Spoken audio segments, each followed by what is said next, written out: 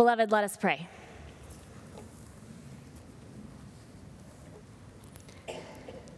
Speak, O Lord, for we are listening. Silence in us any voices but your own. Enlarge our hearts, open our minds, and heal our souls. This we humbly pray in the name of our Lord Jesus Christ. Amen. For the past few falls, we here at First Pres have been taking a deep dive into the Old Testament. While the liturgical seasons of Advent and Lent show us how God is made known to us in Jesus and the early church, in the New Testament, the season of ordinary time gives us the opportunity to see how God is made known to us in covenant and community in the Old Testament. From the rich narratives of creation to the powerful proclamations of the prophets, there is something for everyone, and I mean everyone. If you want drama, just read pretty much any book in the Old Testament. If you want a love story, there's Song of Songs. If you like poetry, read the Psalms. And if you want the cynical rantings of an ancient curmudgeon, read Ecclesiastes. Now, Ecclesiastes is easily my favorite book in the Bible, and as it turns out, I'm not the only one. Over the past few weeks, many of you have shared with me your deep appreciation of this text, which I find interesting, because this book doesn't fit neatly into our modern expectation that the Bible is an academic dissertation proving the existence of God. It doesn't fit our Western post-Enlightenment preference for a coherent, linear, Socratic argument. Instead, it is the honest reflection of someone's son, a king, a man, a person who has seen it all, had it all, experienced it all. It's messy and contradictory and confusing at times. In other words, it's human. In that regard, it makes sense why this book has stood the test of time, why Kohelet, our teacher, has stood the test of time. We relate to him, and he relates to us, which is good, because while sometimes we have enough faith to ascend to the heavens, most of the times, we just need the heavens to come a little closer to us. We just need God to come a little closer to us. With that earnest expectation at the forefront of our minds, let us turn to our scripture reading for the day from Ecclesiastes chapter 4 on the meaning of relationship. Again, I saw all the oppressions that are practiced under the sun. Look, the tears of the oppressed, with no one to comfort them. On the side of their oppressors there was power, with no one to comfort them. And I thought, the dead who have already died, more fortunate than the living, who are still alive. But better than both is the one who has not yet been, and has not seen the evil deeds that are done under the sun.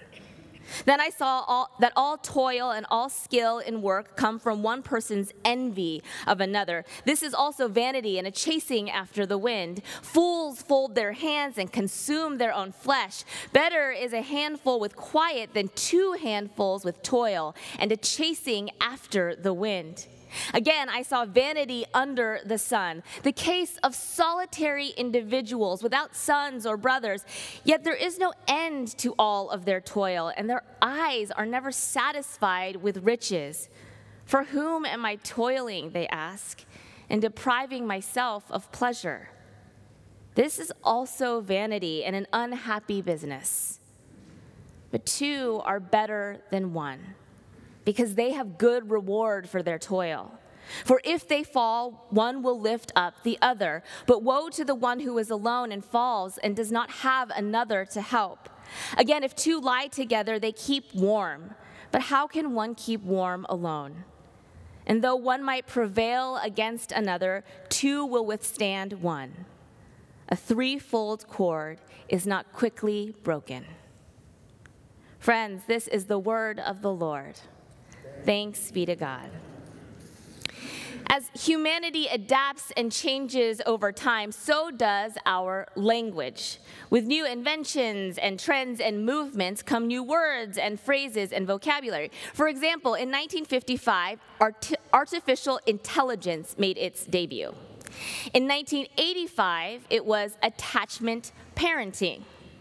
In 2000, it was the verb form of the word Google. In 2016, we met the phrase cancel culture. And in 2020, well, let's just say 2020 was a banner year in the field of language. An example of an old term that found new meaning is the word pandemic. At the start of the pandemic, we used this word with its intended meaning to categorize the virus known as COVID-19. But then we started to use it as a catch-all term to describe this particular period in time, this pandemic season. And then we even used this word to create a new one, double pandemic. A double pandemic are the twin viruses of COVID-19 plus fill in the blank with any one of the cultural diseases ailing us as a society. Diseases like racism, climate change, gun violence, gender-based violence, political radicalism, religious radicalism, a housing crisis, an opioid epidemic, just to name a few.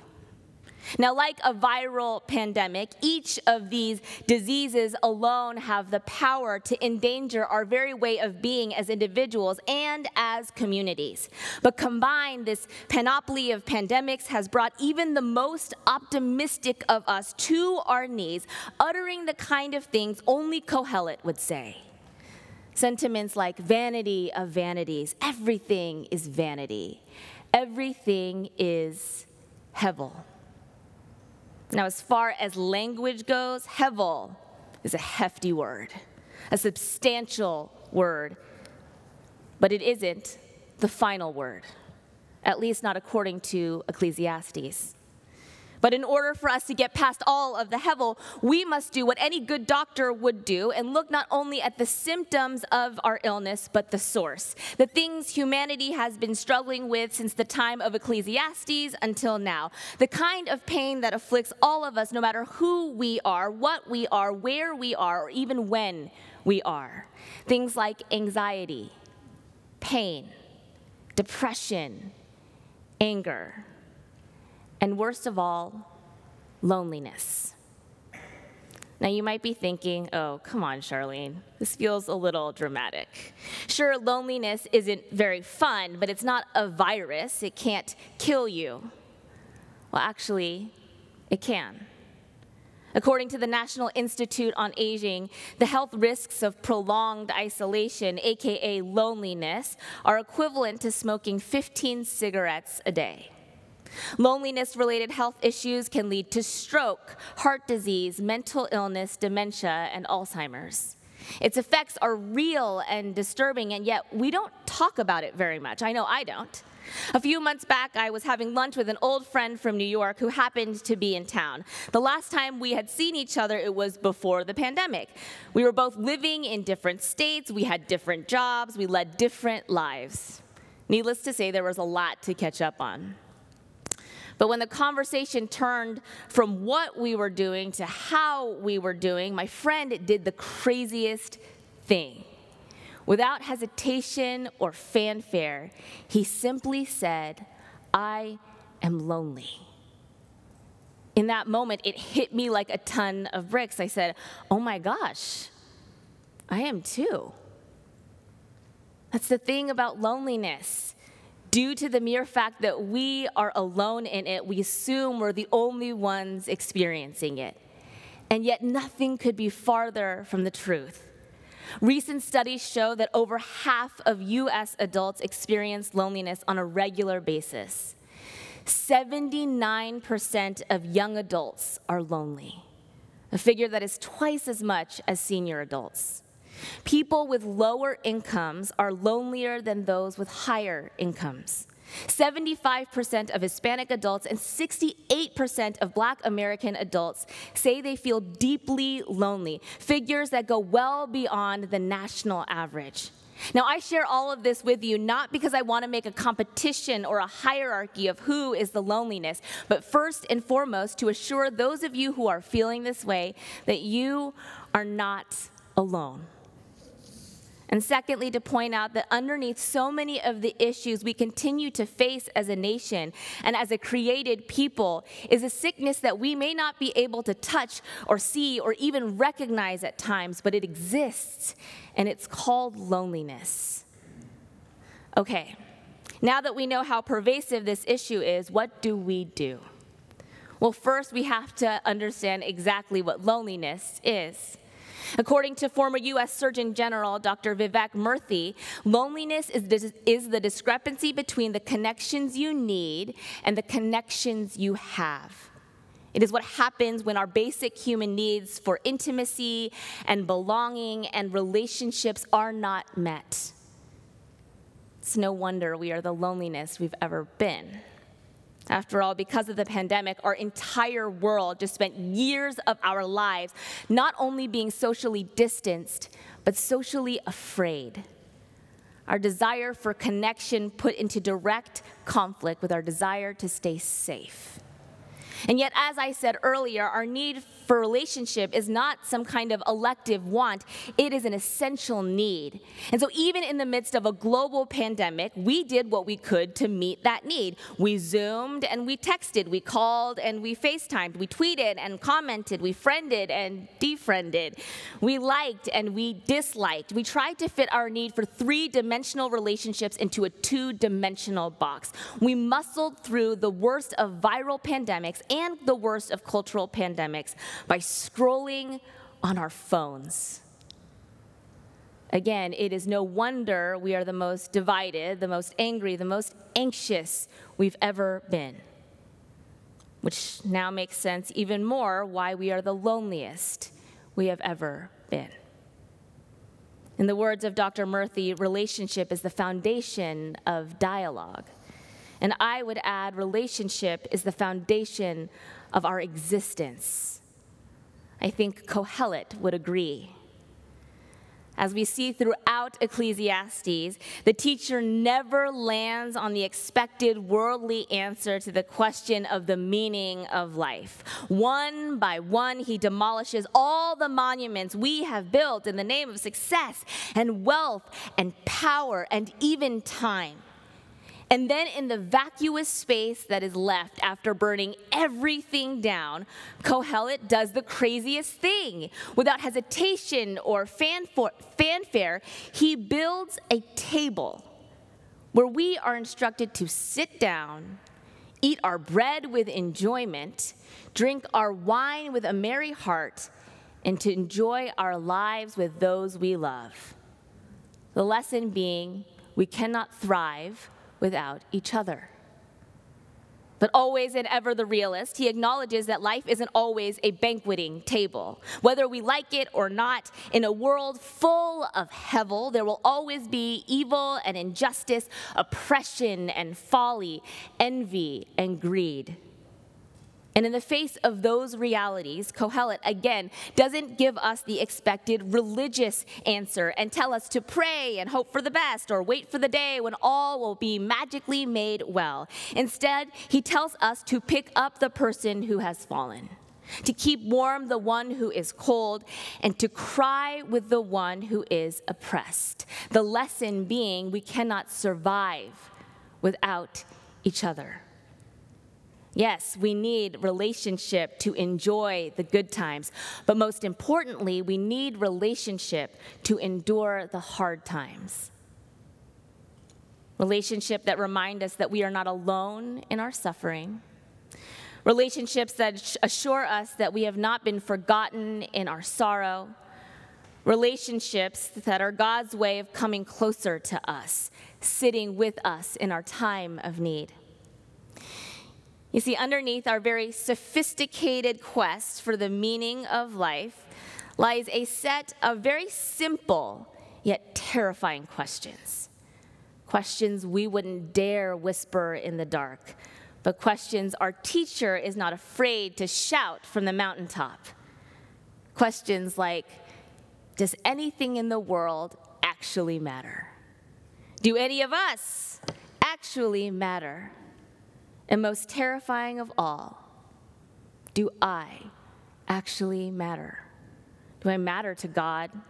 Do I matter to my people? Or am I alone? Questions humanity has pondered since the beginning of time. Questions we have all asked ourselves at one point or another. Questions that find new urgency when we are in the midst of times like the one we are in right now. Times of uncertainty and trial, pandemic and war, loneliness and sorrow. But most of all, Kohelet would say, in times of oppression and injustice. Again, I saw all the oppressions that are practiced under the sun. Look, the tears of the oppressed with no one to comfort them. And I thought the dead who have already died more fortunate than the living. But better than both is the one who has not yet been and has not seen the evil deeds that are done under the sun.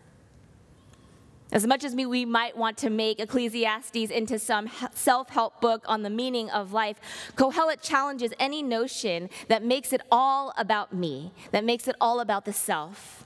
Instead, he tells us the best way to help ourselves is to look beyond ourselves, and that the meaning of our lives is found in giving meaning to the lives of others.